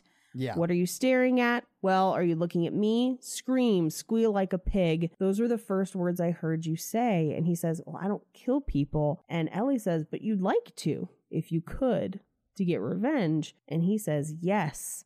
And Ellie says, I do it because I have to be me for a little while. Yeah. Which is essentially Ellie asking him to be the familiar, I would say at this point. Ellie's like, have you heard the good news about murdering? Have you heard the good news about me drinking your blood? So we're back in the house. He turns on the record player and essentially he's letting Ellie kind of shower and clean up. And he lets Ellie borrow some of his mom's clothes. So he directs Ellie to the dresses that his mom has. Yes. And he peeks and we get a shot of Ellie's crotch, which is disfigured and scarred. Yeah. I rewound it a couple times to really kind of try and get a sense of what we were seeing. I did not. I also did not. Yeah. Well, because I was kind of confused as to what it is because it's never explained in the movie, but I do have fun facts that do explain it. It is scarring. Yeah, no, it looked like scarring. Yeah, Ellie is badly scarred. Yeah. So right around that same time, Oscar's mom comes home and Ellie hops out the window. We cut to later that night and Oscar checks on his mom sleeping. And I thought that this was him questioning whether or not he would kill her. Really? Oh. Yes. Yeah, I didn't get that read. I didn't get that either. He doesn't do it, but we cut to the taxi driver who is now trying to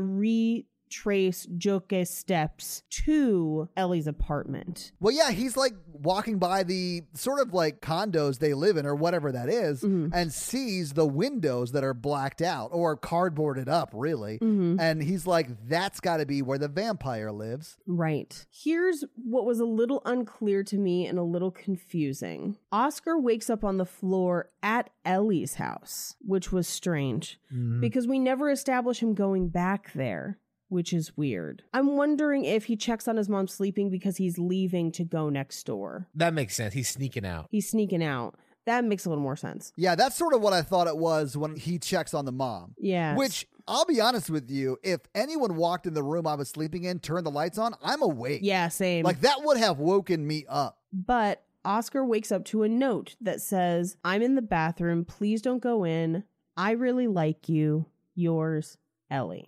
So the taxi driver walks up into the apartment buildings, locates the one with the cardboard. He comes into the apartment. He's basically walking through, seeing that there's not really any furniture, but clearly somebody's living there. But he also sees the things that Ellie showed Oscar, like the rings, all of that stuff. He enters the bathroom where he sees that they've covered the bathtub with like a fitted sheet. Yes. And he pulls it back, revealing Ellie asleep in the tub, and he's going to kill her when Oscar interrupts him because he's standing right behind him with the knife. Yeah, it's Stabus Interruptus. And he just like yells with the knife like he's gonna do something. He doesn't, but that's when Ellie jumps up and like climbs this dude like a tree and bites him in the neck. Yes. And then Oscar just shuts the door. Yeah, he's like, I'm gonna let you guys handle this. Yeah. He throws the knife to the ground and runs into the other room. And at this point, this is probably the one time I would say maybe he feels a little remorse over what happened. But Ellie knocks. Yeah. And comes into the room. Ellie hugs him and says, I've got to go away. And then Ellie kisses him with a mouthful of blood. We get a shot of the taxi driver's body, and it is very dead. And we start to hear another series of knocks, which is Oscar's mother next door. Because again, one set of keys. So he lets his mom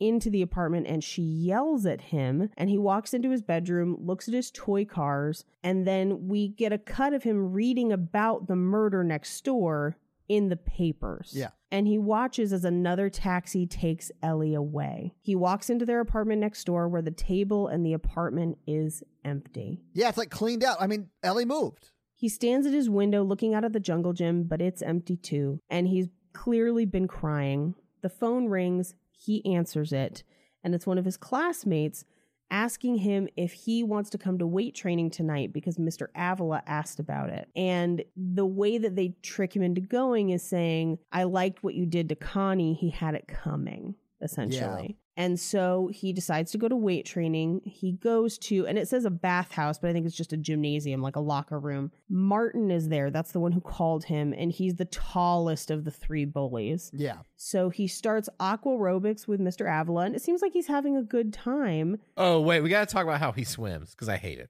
Oh, how he keeps his mouth open and is almost drowning every time? Yeah. That grossed me out. He's like Aquamaning water in. I was like, what? That's there is so disgusting. much urine and or chlorine in that water. That is so gross. Yeah. Maybe that's, if the kids are all doing that, maybe that's what's causing them all to murder people. I don't know. That's back when they chemically treated pool water with lead and it really made you aggressive. Yeah. So we cut outside the gymnasium where the bullies are dousing the dumpster in lighter fluid and they start a literal dumpster fire. Yes. Which makes Mr. Avila have to go outside to attend to the dumpster fire. Yeah. Oscar continues with the aqua aerobics. Martin kind of takes over leading the aqua aerobics, and the bullies come in and clear everyone out of the pool. And I don't know how long Mr. Avila was going to be outside with a dumpster fire, but he's just gone at this point. I think you have to call the fire department with one.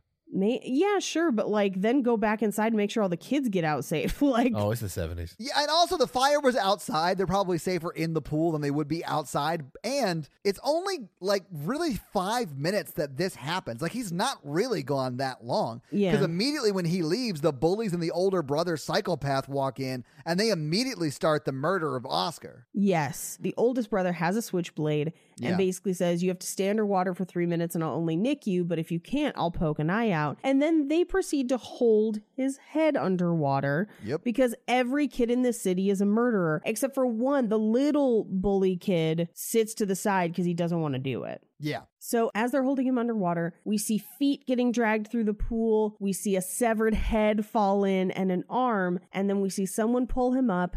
It's Ellie, and she killed everyone but the small kid who wouldn't participate. We get a cut to snow, and our final scene is Oscar on a train sitting across from a box, and he leans over and taps Morse code onto the top of the box. And that's the movie. So having seen the movie, having talked about the movie, what'd you guys think? I still think it's really well made. It's just not one of my faves, but there's not because it's not good. I just don't personally connect, but I do like it. I enjoyed watching it. It's beautifully shot. It's a really inventive story. It's a good movie. I understand why people really like this movie, but I will say it's not my favorite. But yeah, I do think it's beautifully shot. I think it's a very interesting story. I just think it's very slow, and the pacing is way, way too slow to keep me interested in this movie, if that makes sense. It's a slow burn for sure. Yeah. I see why people love it. Yeah. But I'm like with you, Paige. It's not really for me. I don't see myself watching it again. Yeah, I would say I recognize that it's great. It's not one of those, it's not The Thing for me, you know? Whenever The Thing is playing at a midnight movie, I'm getting tickets. If I see this playing at a midnight movie, I mean, I guess if other people are going, sure, but I'm not going to go out of my way.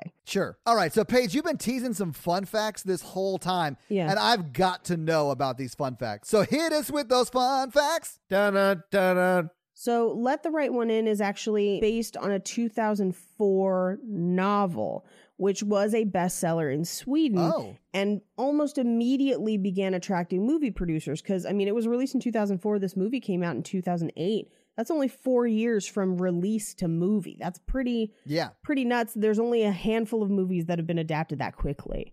But the director that they got, and he wasn't an initial choice for it, but he ended up taking it because he was gifted the book by a friend.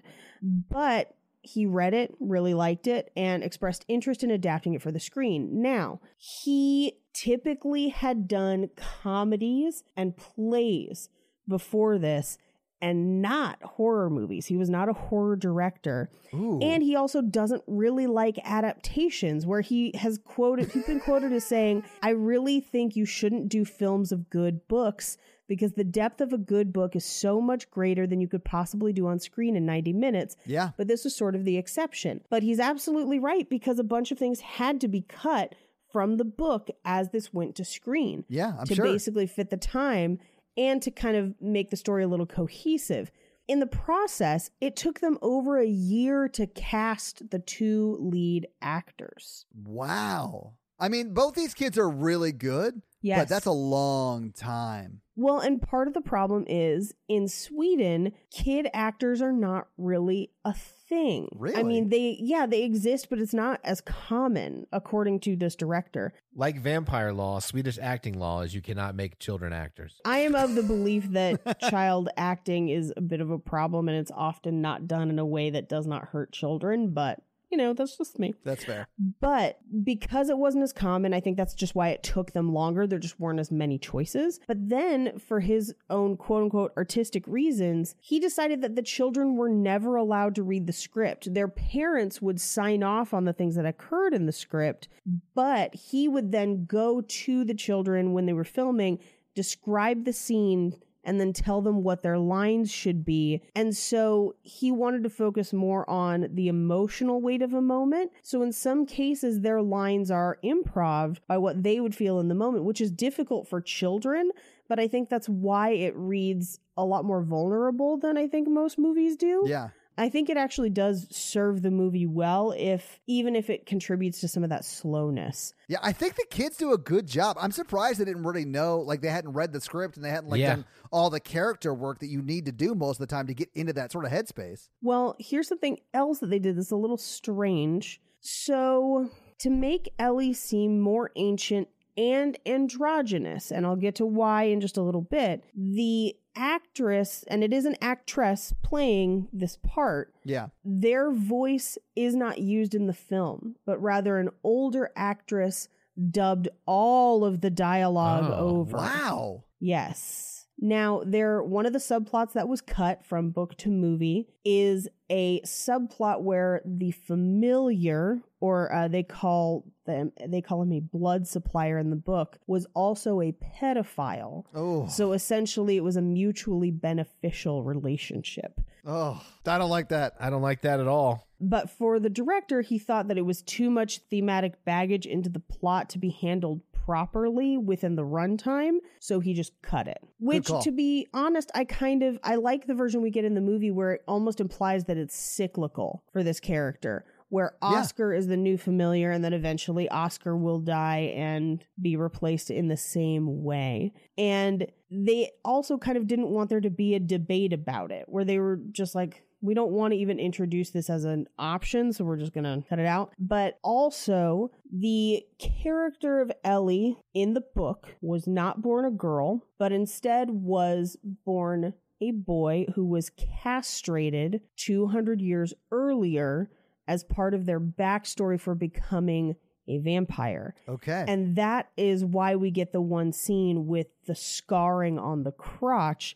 Yeah. But there is a flashback that showed the castration taking place in greater detail. Oof. Okay. Right. And they actually planned to include it and planned to put it in the film with complete realism, which would have potentially impacted the rating of the film. Oh, I'm sure. They had even done makeup tests, gone all the way through. Wow. Okay. Yeah. And they were going to shoot a pig being castrated as part of it, and they opted not to do it. Why was Ellie castrated? I haven't read the book, but her character 200 years prior was castrated. Was that before that they were a vampire? I think so, because Okay. Vampire lore is usually however your body is when you are turned. That's how it stays. And so I suspect they were castrated previously to being turned as a vampire, and that's how it stayed. And that's why I think that character kind of passes in a more feminine way, although is very definitive that they're not a girl. But I think as far as society views them and how they kind of exist and live day to day, they've adopted a feminine persona to be safe. Which, if you are reading this as a trans-centered narrative, can be very vulnerable and a very interesting way to depict the idea of living in a body that you do not feel like you belong in. Yeah. Which I think that's Ellie's reality all the time, is that, you know, they are 200 plus years old. They have lived a life of multitudes, and yet they are 12. They have been 12 for a long time. And they're not a girl, but they live in this body. Yeah. And it's maybe not what they chose. You know, it's not what they identify as. It's not how they feel. And I think that's why we get Ellie repeatedly talking about, I'm not a girl. Yeah. Because I think that's Ellie speaking their truth. But I think in the novel, it seems like it's considerably more complicated. That makes me feel better about the trans sort of narrative that I was picking up on. And I think they do a good job of spelling that out in the movie without actually like showing that Ellie was castrated 200 years ago before they got turned. I kind of missed it. And I think it was just because I was reading it so much vampire that I had kind of divorced it from human experience. Yeah. To a degree. Looking back on it now, I think there's a lot of clues. Yeah. That really indicate that.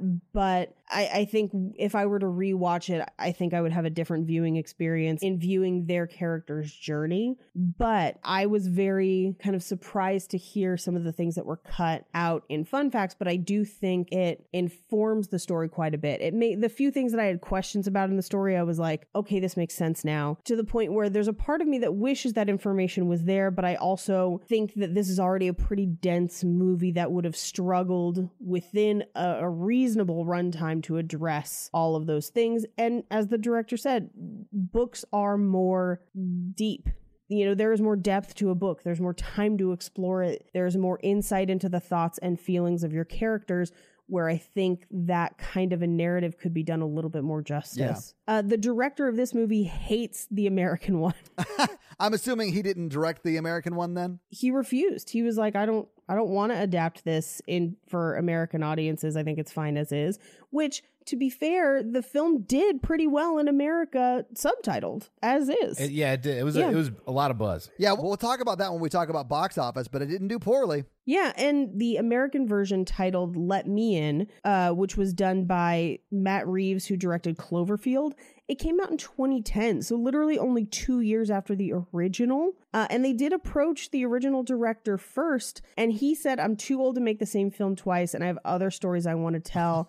And I think that's a little sad. I wish that American viewers would just see the foreign language version. When I first got asked about the remake, I said, can you not just get everyone to see this one? It's a perfectly good film, you know? And I agree. Yeah. That I feel the same He's way. not wrong. I like watching foreign movies. I think they're great. He's like, I made it perfectly once. Can't we just show them that version? Yeah. Yeah.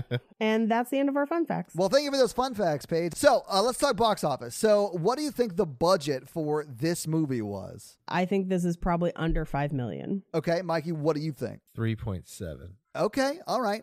It was 29 million Damn. In Sweden? krona. Oh, okay. What's the conversion rate? What is the conversion rate It's on like that? $4.5 million. So you were Okay, almost that's what I exactly thought. right. Yay. So when it did come out in the U.S., it came out the weekend of October 24th.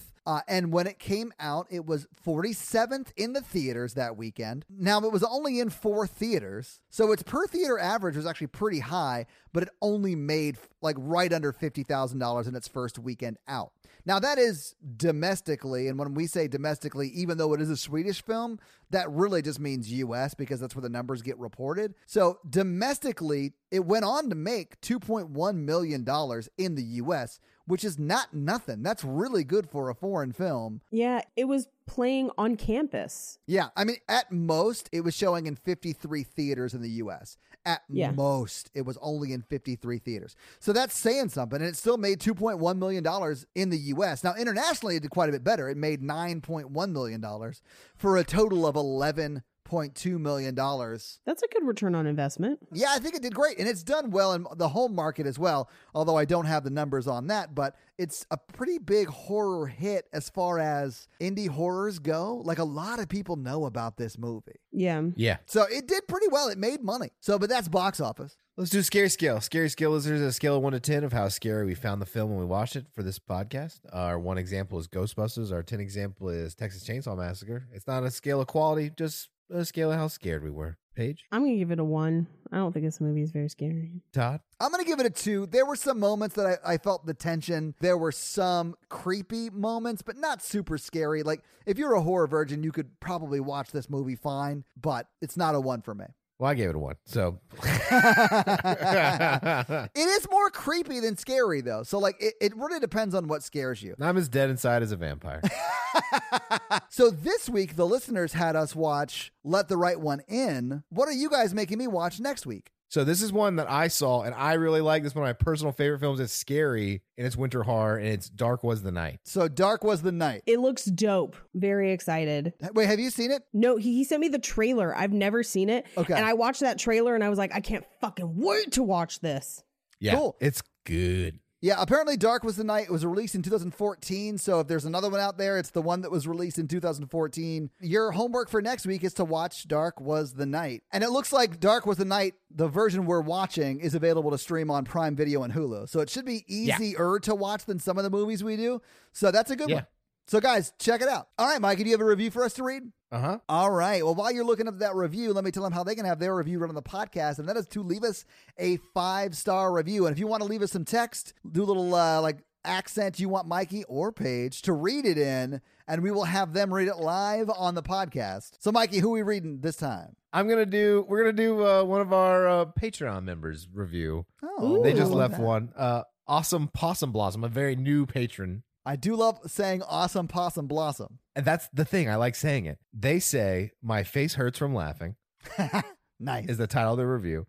The Horror Virgin is a hilarious and insightful podcast. Aw. The Tecticular Horror Virgin Todd Testicular? watches horror movies with his good friends Mikey and Paige. Yeah. They break down the movie plots while quipping and riffing. I found this podcast when Cult Podcast did a crossover for the movie The Sacrament. Oh, yeah. That was a lot of fun. It's been my favorite podcast ever since. Aw. Drink this Kool-Aid, you won't regret it. That is a cult podcast reference. I appreciate the crossover in the sister pod cult podcast right there. Well, awesome Possum Blossom. Thanks for checking us out, and thanks for loving what we do. And we love you very much as well. And guys, if you want to have your review read on the podcast like Awesome Possum Blossom, leave us an awesome review so we can read it. So we are a member of the Consequence Podcast Network, and if you would check out their other podcasts at consequenceofsound.net, or if you want to check out our stuff, we are at horrorvirgin.com, and if you want to help financially support the show, please do by going to patreon.com/horrorvirgin, where there's literally hours of bonus audio and video content, listener requests like you were able to participate in to pick what movie we're doing next, all that kind of stuff. So guys, check out the Patreon. And if you can't help financially support the show but still want your daily free Horror Virgin content, go to the Facebook group. And it's like 1,500 people hanging out, talking about horror, having a good time, supporting each other. It's a great, really welcome community. It's awesome. If you like this power throuple and you want to hear us talk about romantic movies, check out our other podcast, Romancing the Pod. Paige is also on Cult Podcast and Black Card Rehab. And if you want to follow our show on social, we are at Horror Virgin. We are all available individually on socials as well. Paige is at Rampage Wesley everywhere but Twitter, where she is at Paige Wesley. Mikey is at mrandolph24, and I am at Todd J. Awesome everywhere. So follow us. This episode was brought to you by Nick B. Nick B, fun fact. Oh, yeah? He was a cab driver who once punted a child, but it was completely unrelated. Yeah, the child was not attacking anyone. Just walk into the street, minding their own business. Nick B pulls over to run over and kick this child. Yeah, I don't know what that's about. I think the child had it coming. European thing. I don't know. Yeah, it's got to be. Well, Nick B, I'm sure you have been absolved of all charges and or the statute of limitations have passed, so you're in the clear. This episode was also brought to you by Ori. Ori is awesome, and they went out for a nice winter walk with their dog, and they let their dog off the leash, and it ran up and actually stopped a murder from taking place, and it actually found a dead body. And you could hear Ori just yelling, Ricky, come back. And eventually Ori called the police because they found that dead body hanging from a tree on the trail. Yeah, any dog can be a cadaver dog if you have your timing right. This episode's also brought to you by Brandon's Bug Business. And that's not the name of the business. I just like saying it because of the alliteration. But if you have tarantula, spider, scorpion, centipede, millipede, or other apede needs, reach out to Brandon's Bug Cage Company on Facebook, and they will hook you up with, I guess, shipping you bugs? I didn't realize you could ship bugs, but I guess that's a thing. I don't necessarily want to find out, but we are getting a P.O. box. Maybe I shouldn't mention those two things in the same sentence. But guys, check out Bug Cage Company on Facebook if you would like some bugs and or scorpions. I don't think scorpions are classified as bugs. They're arachnids. Yeah. This episode also brought to you by Awesome Possum Blossom. And Awesome Possum Blossom wants us to give you some awesome possum facts. So here we go, I guess. Did you know possums are marsupials? Oh, that's a great one, Paige. I don't know if that's true. Let me look that up. No, Paige, not only are you right, they are also the only marsupials found north of Mexico. Interesting. Yes. That's a good one. Yeah. I like all that. We now return you to another episode of The Patreonicals. When we last left off, Isaac just killed some astronauts, and evil Matthew and space alien Karoon were at Cape Canaveral, Florida, hijacking a space shuttle, which in the world of Patreonicals is still the primary method of going to space. Okay. There is no Elon Musk in Patreonical world. Thank you for the recap. So they get into the spaceship, and Karoon's like, oh, this is like a child's toy. You have to use your hands or whatever. It's like a baby's toy. So they strap in, and Evil Matthew and Isaac are like, this is going to be awesome. But they're like, Karoon, can you like get us to other aliens? Like, this ship doesn't go like light speed or whatever. And he's like, yeah, it'll be fine. You know, I had all of you on the moon fighting people. We just got to get back to the moon, so it'll be fine. We'll just do that. It'll be fine. That actually doesn't make sense. They only have to get to the moon because they've got something on the moon to get them further. Right. And Isaac actually strapped in a couple of people from like astronauts in the other seats, and they are going to, him and Evil Matthew are going to eat them on the way. For a late night snack, they strapped in astronauts. Food don't makes you hungry, man. What they're going to do, though, is like ball up their body into little balls, and it's going to be like the ice cream of the future. Dippin' Knots. Got it. We got there. There you go. Oh my God. So they're in space, and they're they're going to the moon to meet up with Karun's evil arena where they, all that alien stuff. That's happening. Cut back on Earth. Kate and Eddie and Sasha and Tristan are in the giant helicopter, and Kate is flying it with their telekinesis over, and they are like, we have no place to go. The Illuminati are in control everywhere. They're always trying to kill us. It sucks, blah, blah, blah. And so Sasha was like, look, I've analyzed the situation, and like maybe we should just go to like a tropical place and like just try to enjoy life. Like for a while. rebuild. Yeah. And so they turn the helicopter, which has unlimited fuel for some reason, because Kate's actually flying it with her telekinesis. Yeah, we know Right. that reason, Mikey. And they're like, Tristram, compute, because he's a computer android, and we're like, what's the best place to go? And they decide to go. Tristram's like, I've calculated that the place with the least amount of zombies, the Cayman Islands. We're gonna go to the Cayman Islands. Okay. There's a lot of normal rich people there. Yeah, sure. That's where they stash their money. That makes sense. Yeah, it's really nice there. I've been there before. So But what are the odds they can make it there in that big helicopter? Never tell me the odds, Tristan. Never tell me the odds. Tristan was like, 100% since Kate's flying this with her telekinesis. Always tell me those odds. Right. And Kate's like, well, I think we all could use a break and a tropical drink Yeah. and a vacation. Eddie was like, you know what I've never talked to or attempted to talk to? A bunch of fish. Like, let's go out there. I want to talk to fish. I thought he could only talk to mammals. Are we now expanding that? Well, he doesn't. He's trying to, but like he can't. So like we're not going to tell him yet. It's hard to speak fish, right? Like it's a Yeah. different language, not even just a different dialect. Yeah. So anyway, yada yada yada. They land in Cayman Islands, and it's gorgeous. And they're like, okay, we'll just try to hide from the Illuminati and do our best. But Chip and Dale want them dead because they've just screwed up so many plans. So they're actually looking for them in that giant helicopter because Shangri-La was the trap. So next week, Chip and Dale will hunt them. But this week, they're on a beach. Everyone's enjoying a nice respite. Until next week. Right. Are the Dippin' Knots dairy free? Will Karun's gang make it to the moon? Was this episode of the Patreonical sponsored by the Tourism Board of the Cayman Islands? Find out next week on another episode of The Patreonicals. This episode finally brought to you by Chris. And Chris wants you all to know that you are loved, you are listened to, and you are a valued member of this awesome horror virgin community. And guys, if you want to hang out with all of us and Chris, who is a big member of the Facebook group, join the Facebook group. That's going to be it for us, you guys. I'm Paige. I'm Mikey. And I'm your horror virgin Todd, guys. Keep it ooky spooky. Have an amazing week. Laters. Oh shit, that's the wrong. Bye. That was last night. My bad.